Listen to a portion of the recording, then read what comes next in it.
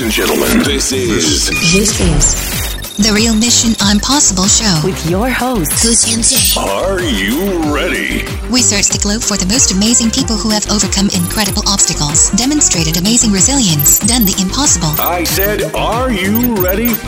Join the real Coach MJ on The Real Mission Impossible Show. Meeting legends from Dubai, South Africa, Nairobi, New York, London, wherever they are to make it possible for the real impossible with Coach MJ.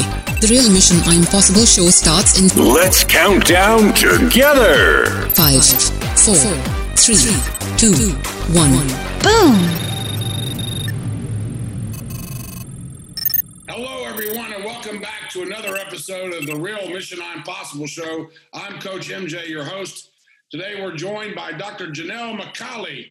You're going to find out why we've invited her onto the show. Not only is she a fellow TEDx speaker, but she's also done a little bit of military work. You'll see what and how and what she's done since then. She holds her doctorate, and she's actually studied and focused on what causes stress in our lives. A perfect topic for tonight. I'd like to welcome Dr. Janelle McCauley. Thank you so much for joining us here. Thank you so much for having me, Coach MJ. I'm excited to be on your podcast. I'm really excited. I mean, I saw your TEDx, very impressive. You're a mover and a shaker, very dynamic individual, and it's an honor to meet you. I'd like to start by saying that when you were a little girl, did you have any aspirations of flying fighter jets into combat? You know, it's an interesting story. I grew up in a family of public servants, and my grandfathers and uncle were Marines. So I was in Southern California around the Marine bases a lot, and we would always see the aviation and airplanes flying around. My uncle flew helicopters and take me to the air shows.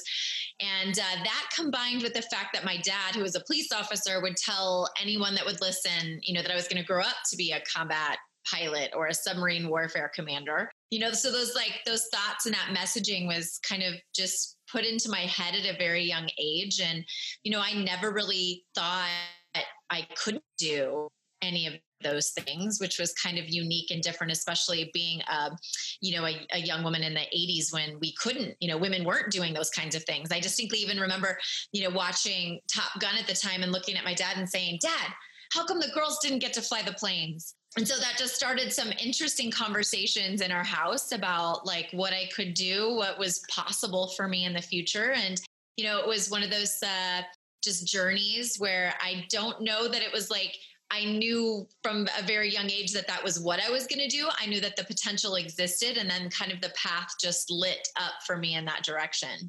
So going through high school, I mean, was it in your mind, your freshman or sophomore in high school, were you thinking, just a couple more years and I'm going to get into university and get into the military? Was that it? No, I mean, to be perfectly honest, I actually had this dream of being a dancer on Broadway.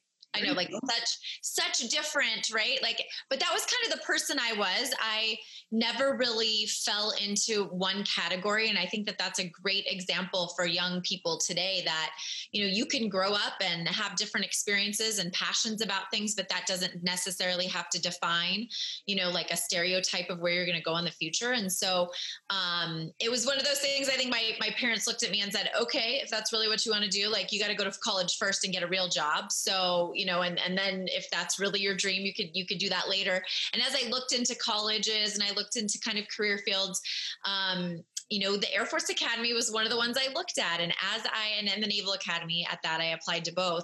And as I kind of just looked more into the life that I could build for myself by going to one of those institutions, I kind of felt like, you know, this could be something very interesting. That, and then my competitive nature, my dad just had to tell a couple of my guy friends, you know, back in high school that there was even a potential that I was going to go to an academy. And I think you know, the looks on their faces when they're like, no way, I don't know that Janelle could do that.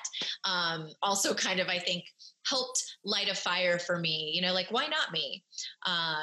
And then once I was there, I just made like the best friends and had just such a unique experience. I remember coming home from college in the summer, and I got to talk about how I was jumping out of airplanes and learning how to fly airplanes and doing some unique things and, combat simulations and Sure. I mean, your typical collegiate studies as you were. Exactly. Exactly. So and it just kind of clicked with me, right? Like it was a good fit. Right. So tell me this then, did you encounter, I have to ask, of course, did you encounter it was a man's world? Definitely. When I went to the Air Force Academy, I think there was about 18% female, like with the initial kind of like the those that got into the academy. But by the time we graduated, my graduating class had like around 10% female. So we were definitely a minority. It was definitely challenging. It was, I would not say easy, but I kind of thrive in stressful as well. We could probably talk about just my life in general. I kind of thrive in stressful environments. And so I was kind of built for it. But it was not the easy path. That is for sure. And were you jeered? I have to ask this, excuse me again. Were you jeered? Were you intimidated? My daughter is thinking about perhaps going in that path, maybe not as high, but certainly one of those paths. Can she expect to be intimidated and bullied by the boys club? I don't know if I would use those words like jeered, bullied, that kind of thing. I think there was just an expectation, and the issue that I think really happens with a lot of women in male-dominated career fields is that two things. One is women aren't allowed to just be average, right? Like when you're a minority in that way, it's like the expectation is that you're either going to kick ass and be like the number one person in your class or your training program or whatever, or you're going to be at the bottom. Like there's not, like, you can't kind of skate through. And so I know for me, I always just wanted to be at the top of the class, right? Like do everything that I could to like put in the effort, do the hard work so that there wasn't anything to talk about. Right? Like there weren't any type of like, oh, should she be here? It was definitely based on my merit. But the one thing I also think we struggle with is the uniqueness of being an only female in environments can also, I think, create a specialness, right? That we feel that then I think hinders the ability for more women to grow with us. And I've seen that in a lot of my peers and the women that led above me, like some challenges associated with that. Like, can there be enough room for women? And I'd like to think we're growing and we're changing, especially in the military environments. There are, programs, there are discussions we're having now. Like there used to be this idea of, well, just don't talk about your gender, just meet the same metrics and get the results, right? And it doesn't matter what your gender is. But the fact of the matter is when I'm sitting there at the table as the only woman, like it's right. Like it's not like you just blend in. And so I think it's about applauding our uniqueness, like celebrating our diversity, but then also keeping a certain standard that we all need to meet to execute our, military mission. And in your military mission, could you describe for our listening audience tonight what your military path was? Yeah, so I flew mobility aircraft. I flew C-21 Learjets, and then I flew C-130 combat tactical airlifters, and I also flew KC-10 air refuelers. Upgraded and was an instructor in all three different, we call major weapon systems. And so a lot of training happened in the early part of my career as I moved from plane to plane. Following that, I was able to lead teams. I commanded a few units, culminating in a squadron command that I had where I led a joint team, which had Army, Air Force, Army, Air Force, Navy, and civilians. And so we ran two different airfields. And around the same time, I had just finished my PhD research. And so I kind of became known for really instituting the first human performance-based leadership initiatives as a military leader. And so we practice mindfulness. We built a human performance center. We just did things a little differently in our unit. And, it was not as celebrated and rewarded in the moment, but looking back, right, everyone can kind of see now. We collected some data. We won a bunch of awards, like the benefits that came for kind of focusing on your people in a different way.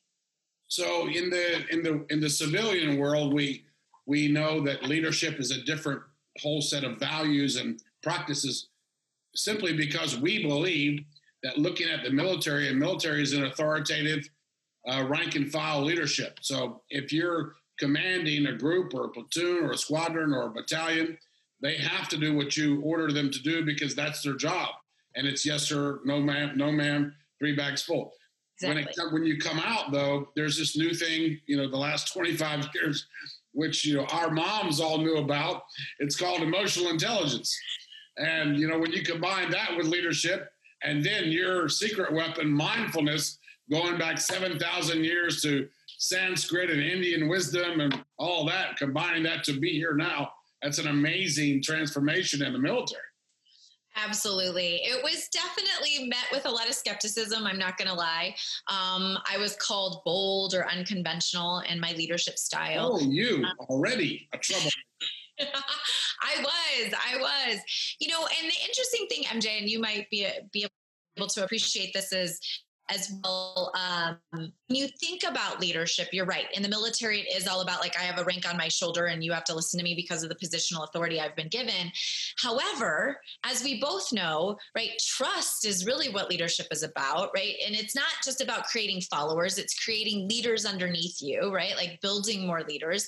And I think we say the right rhetoric around that in the military, but really we do have this hierarchical and organizational structure that's more conducive to that authoritative leadership. And so what I think I was trying to do is take it in the sense of it's more about being an organic leader. Like, how can I build the trust that I need to be innovative, to have creative visions, to think strategically? Because I think most of the time in the military, when you're just dealing with the day-to-day, you end up like just hitting 5-meter targets all day, right? Like, what's the crisis of the day? You never get to sit back, actually reflect, think strategically. And those are all the things we need to be doing as organizations. So I really started with this idea of people first and building trust. And it actually came from this quote I heard from Colin Powell. He said that, if people trust you, they will follow you if only out of curiosity. And a lot of people have said to me, how did you get, 400 people to buy into this idea of mindfulness? And one of my favorite quotes by Colin Powell, he said, when you have trust, people will follow you if only out of curiosity.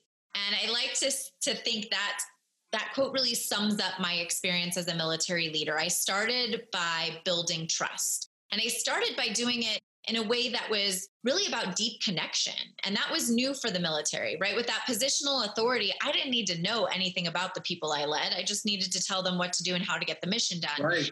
And I really changed that. I wanted to know the people that I led. I wanted them to know me. I wanted to connect with them at a very human level. As you alluded to, like, emotional intelligence is so vital for leadership and building trust, but it wasn't something I think that the military necessarily valued up until recently. And so when I was kind of experimenting with things like talking about, care and concern, like going back to Maslow's hierarchy of needs, right? Like, most of the time in the military, you're like, you got a paycheck, right? Have your, and food to eat, you have your physiological needs met. You're safe in your environment. And so now we're like, be awesome, airmen. And then we're like, what's wrong with them? Why can't they be awesome? And we forget that they need care and concern and this belonging and self-esteem. And so that's really the areas I focused in on. And so when people say, how are you able to get, 400 members of a military unit to go along with you on this interesting journey, I just said, I always say, I like to say I started with trust, I started with connection, I started with presence. And then I think they followed me, maybe only out of curiosity at first. But afterward, I think that the things I was teaching are so powerful. They were all having these micro changes within their own lives that were turning out to be transformational for them. And you were actually seeing this because you were nurturing the same group of people day in and day out, going through a program of positive conditioning in your leadership program. That's outstanding. I actually, when I was listening to you, I was remembering that I did a take on leadership in my book, Executive Powers. It's a little plug. And I actually talked about leadership is almost like when you're a captain of a boat and you're selling tickets to your passengers to come on board. And it's like, what's in it for them? What's the journey all about? Why should I come? And so if you can give people a big enough reason to do something, and the reason is even bigger than themselves, to where there's a calling, to where there's an outcome, to where there's some positive hope, where they're doing more than just getting on this ship. They're doing more than just participating in the journey. Then that's really a beautiful place and a sweet spot for leadership. Would you agree? Absolutely. And I think in the military, we have kind of an innate, like service, right? And what we do. So I think a lot of people join the military with some sort of calling. I know that's where my journey started. However, the grind beats you down, right? Like the hustle of the military, like we are in this like whack-a-mole game. We are just in this constant, never-ending surge, right? I joined prior to 9/11. And so I kind of remember what it was like before 9/11 hit. And then since then, we have been in this constant state of war and like go, go, go. And especially as someone in the mobility community, like air mobility, we're all over the world all the time. Right. And so there's never an opportunity to like stop the mission. It's constantly going. And so, it gets you tired. And I know I found myself in a space where I was mentally, emotionally, physically exhausted all at the same time. And I needed solutions to keep staying on this high performing course that I was on and that I wanted to stay on, right? I wanted to be a badass at everything I did. And so that's really where these skills, especially those related to mental skills training, became vitally important to how I lived my life. And today, of course, you're doing that. How did you actually discover this mindfulness, if I may? Great question. So when I was writing my dissertation, and I got sent back to school right at the perfect time in my career. I'd been go, go, go for 13 years. I had flown 3 different airplanes, done all those multiple deployments, multiple TDYs, temporary duty around the world in different ways. And so I was exhausted. And so I remember sitting there thinking, I have this opportunity to study something. And what do I want? What question do I want answered? And really, I wanted to know, why is life so hard? And why can't I accelerate my professional success without having to sacrifice my health and relationships along the way? Because I looked at myself, I looked at everyone around me, and I'm like, we all want to be successful, but we're wrought with like divorce and unhealthy lifestyle behaviors. We're all exhausted. We're burnt out. Like, why can't we do this better? So my dissertation was really about how do you build the most effective human weapon system to execute the military's high stress mission. And so everything I studied, I tried on myself, right? I was going out there looking for what do the people that push the boundaries on human potential, like the people that are the best in the world, the organizations that are the best, what skill sets are they using to thrive? And I found that we have a huge gap in the military with my research. And this is where mindfulness came in. I found that we can train 3 things as human beings. We can train our body, our craft, and our mind. And we spend a lot of time in our craft, right? As a pilot, I spent years training to be a pilot. We understand our bodies are important. We have physical conditioning programs. However, I had never formally trained my mind. And it was so eye-opening to me when I was doing this research. I was like, wait a minute, I can train my mind so that I can handle the stress differently. I can optimize my performance. I can actually accelerate it. Why has no one ever taught this to me? And why doesn't the military focus in this area? And so that's where I found, well, what is the best way to train your mind? And the foundational skill set is mindfulness. And so I started using it myself, and it just really had a huge impact on my ability to manage the chaos, manage the uncertainty, and still thrive and be a high performer. And, when you give that to us, to our listeners out there who are, taking this in and really enjoying hearing about your journey, how can you define to them in a nutshell what mindfulness really is? I like to equate mindfulness to mental push-ups. I think it's something that the idea behind physical push-ups, as most of us do. So I use the analogy of mental push-ups, and I use that because we all understand that I can't just do one physical push-up and then be physically strong. I have to do it repetitively to build that physical strength. So it's the same thing. I now use this idea of mindfulness being a way to train my mind to build mental strength, mental resiliency, mental flexibility, to face adversity and challenge and be able to adjust in the moment. And really what it is it's training my attention system to live where my feet are planted. You know, I spent most of my early adult life thinking about work when I was at home and home when I was at work. Have you ever done that? I think all of us do, and we're never anywhere. And whenever we're somewhere, we're always somewhere else. Exactly. And it was so, I was wasting so much of my energy doing that. And so it was when I started practicing mindfulness, started strengthening my attention system to live more on what I would call like the play button of your mind, right? Instead of thinking and fast forward and rewind and this mental time travel that we do, just living more in the moment. And so really that's how I equate and teach mental mindfulness is really as mental push-ups to build that mental strength in your attention system.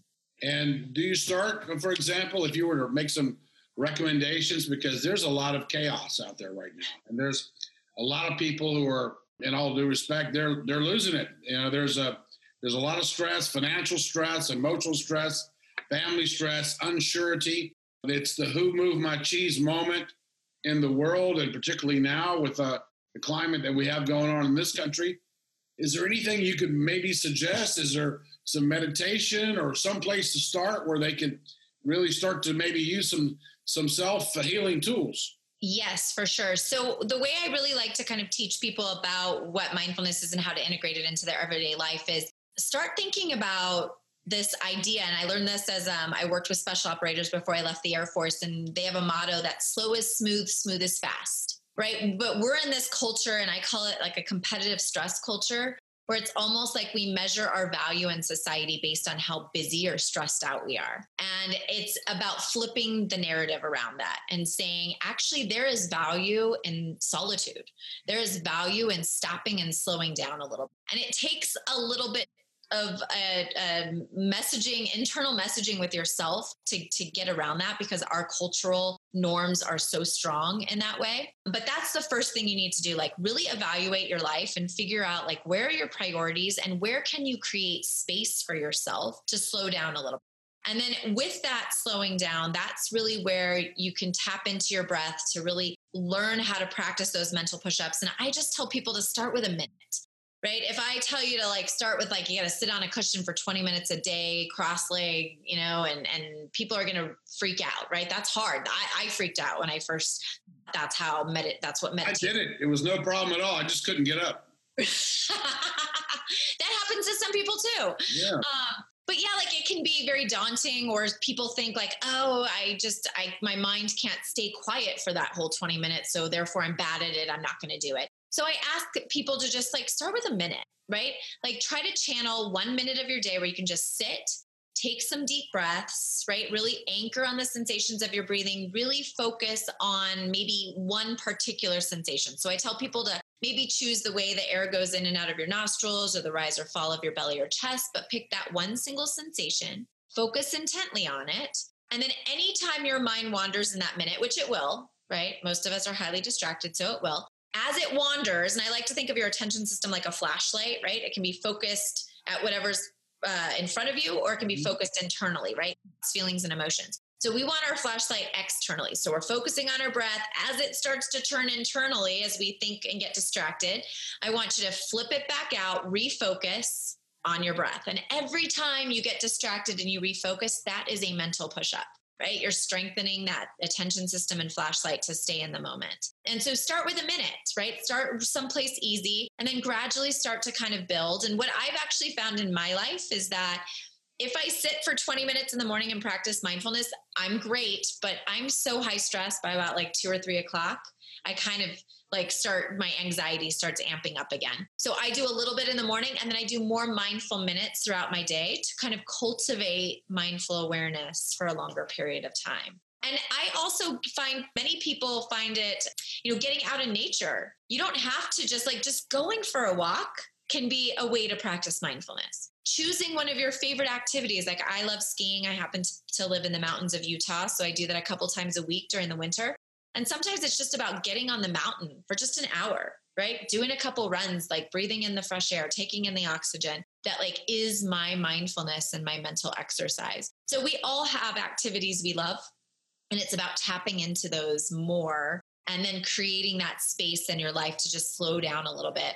And the science behind it, distraction, is that we spend half of our waking moments not paying attention to what's going on in front of us. So if you think you're being productive, right? Like we've all read a page in a book and then you get to the bottom and you're like, I don't remember what I read. So that's mind wandering. It's an unintentional way for our brain to time travel. And it usually takes us to places we don't want to go. Unhappy places is unfortunately what usually happens. And so when you think about that at face value, half your day, you're not paying attention. So when you start integrating mindfulness in these mental push-ups, you can decrease the amount of time you spend mind wandering and get more time back, right? So I know I'm asking people to carve out these minutes to kind of practice their mindfulness. And they're like, I barely have enough bandwidth to do things I need to do. But the science will tell us when you practice and institute these mental push-ups, you will actually create more productivity and efficiency within your day. You know, you may have saved a lot of marriages here because now husbands can turn to their wife and say, listen, honey, I know you've been talking to me, but I have this mind wandering been going on, and that's why. That is absolutely what happens. And it happens all the time with my kids and me, you know, the mom, and I don't even hear it. And that brings me to another point. Here you are. I mean, I think you're a badass. You use that word, and I have to agree. But all the things that you've done, and now today you're a mom, you're a wife, you've now got this partnership. Tell us about this with the coach of the Seahawks. What's going on there? It sounds really exciting. This is just one of the joys of my post-military career. You know, one of my goals was to work, have meaningful work with amazing people. And I had the opportunity to meet Dr. Michael Gervais, who's a high-performance sports psychologist, and he has a podcast called Finding Mastery. And so while I was in the thick of my military career and as a squadron commander introducing mindfulness, he interviewed me. And so we met that way. He also happens to work with Pete Carroll and the Seahawks. And so as I was transitioning out of the military, looking for kind of teammates and how we could fill what I would really call a cognitive training gap we have in military circles, right? We don't train our minds. And so I was looking to help find a way to fill that based on the work I had started while I was in uniform. And Mike and I and Pete got together and we've each kind of innovated in our own fields, right? Pete Carroll has been really innovative. He was the coach at USC and did some great things there before he took over for the Seahawks and really instituted, this idea of like connection and being your best self and using mental skills to really get there. And then Mike has worked extensively with elite Olympians and people who push the boundaries on human potential. And so the three of us got together and created a program we called Warrior's Edge. And it's really... The three of you. Wow. Yeah, so it's a great program. It's built and designed. It's taught with a warrior athlete perspective, right? So both the needs of the warrior and the needs of the athlete. And we are designed to help individuals who operate in high stress environments, which today you could really argue is all of us, not just military or law enforcement or healthcare. Like most of us are in a high stress environment just in everyday life, right? We're trying to work from home, school from home, manage households, deal with uncertainty and chaos, as you mentioned. So if I was a contender I wanted to go to the Olympics, I wanted to win a gold medal, you could see what my physical record has been and where my push buttons were on the course or whatever sport I was doing. But would you interview me about my personal emotional state? Would you get into that? Tell us a little bit about that holistic treatment.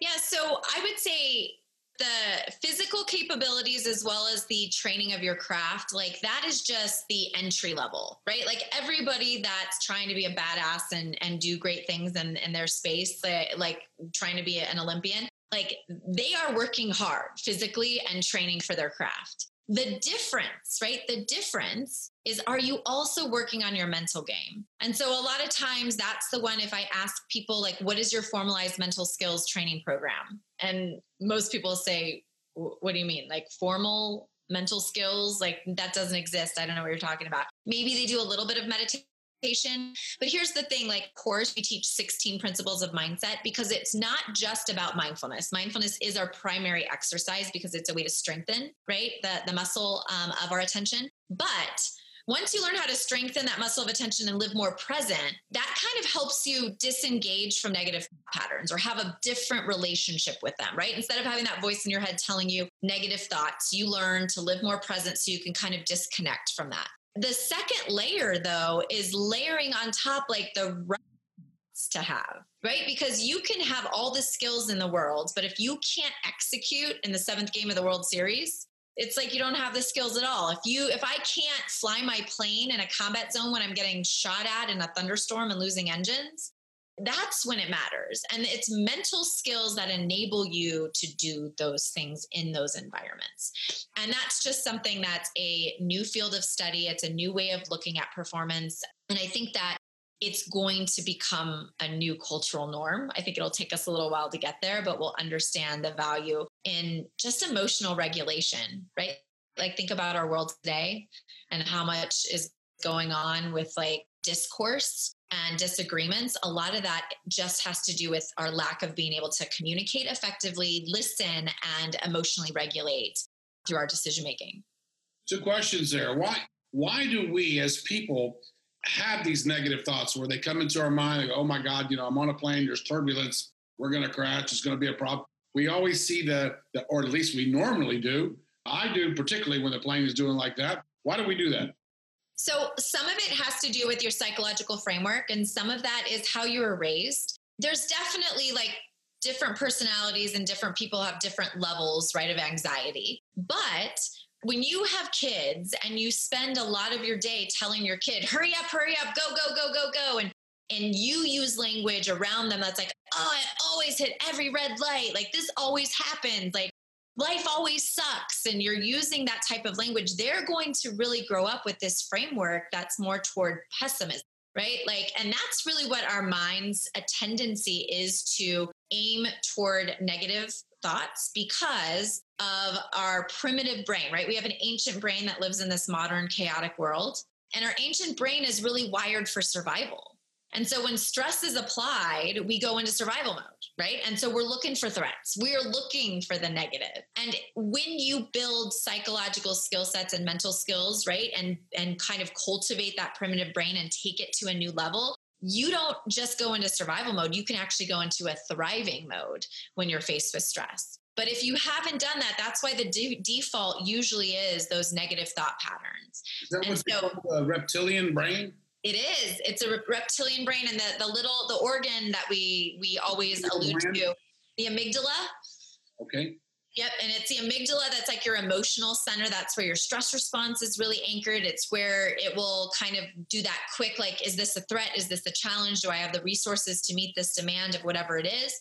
And then, like, think back to like cavemen days. This is why I think mindfulness and anchoring on our breath is so important. Like, when we had our stress response and we had a saber-toothed tiger coming at us, we would run away, right? That's the fight or flight would tell us run away. So we'd run from the threat. And as soon as we were safe, we would go and take an elongated exhale. And so what an elongated exhale in our primitive brain triggers is our relaxation response. I'm safe. It tells our mind, right? Like, you're safe. You can stay calm. So if we train right now, right, and in a quiet environment, you learn how to tap into your breath, trigger that relaxation response. When you're in a combat zone or you're on an aircraft and it starts bumping a little bit and you start thinking all those negative thoughts, or you're running late somewhere and the kids are upsetting you, and like, you can take like a single deep breath and then tell go back to that primitive mind to say, it's okay. Like, you're okay. You're safe. You can stay calm and relax. I'm fascinated. I'm listening to this, Dr. Janelle, and the timing in the U.S. right now. I'm almost fantasizing that your program could roll out to law enforcement academies all across the country to just help this, I don't want to say, but maybe trigger happy or fight or flight response versus having that calming layer to be able to bring a heightened sense of awareness and then response instead of reaction. Absolutely. That's really what it's designed for. Mindfulness and tapping into our breath builds and cultivates that awareness so we can get control of our thoughts and choose better thoughts, right? Because those negative thoughts, even though I'm a big practitioner of this stuff and I teach it and I'm very well aware, I still get negative thoughts, right? And I still struggle sometimes with trying to find the positive and the optimistic framework that I need. But because it is so powerful, right? Especially in our society today. And part of that is also because, here's the other thing, our high stress occupations like the military and law enforcement, they train us how to be effective in high stress situations, right? Because that's where we're going to operate. And so that's a sympathetic response. And so they train us to actually be addicted a little bit to that sympathetic nervous system, that like, oh, I'm in it kind of feeling. And so what that is also causing is overreactions, right? When we don't need to be completely sympathetically activated if we're just dealing like with our kids, right? We're not in a combat zone. We're not in these high stress, high threat environments, but we feel sometimes when people go on a deployment, they'll be fine. They come back from their deployment or they separate from a uniformed occupation, whether that's law enforcement or military, and they don't know how to relax. Right? Like they've only been taught how to exercise their sympathetic system. They've never been taught how to. And they feel empty. They feel lonely. They feel like they don't have a purpose. Exactly. And it's a very uncomfortable space for them, right? And so then they go seek out high-risk behaviors, or they tend towards substance abuse, or we have these depressive and suicidal thoughts that come into play because we've never trained or exercised our parasympathetic system to learn that it is okay to slow down. It is okay to slow down. Yeah. Very interesting to hear from you, Dr. Janelle McCauley. We're going to hear more about you and your new team that you put together on mindfulness and creating amazing outcomes for people who want to be able to understand how to take their performance to the next level. A great talk. Thank you for being on the Real Mission Impossible show. And I'd love to have you back because I'd like to drill down into this. It's just a great topic. I would love that. Thank you so much for having me. I really enjoyed my time with you. And yeah, I would love to come back and chat more. Okay, thank you so much. I appreciate it. Dr. Janelle McCauley, ladies and gentlemen. Thank you for joining The Real Mission. We welcome you to explore the next Real Mission Impossible with Coach MJ. Meet ordinary people who have achieved the extraordinary. Like, share, and comment to inspire others today.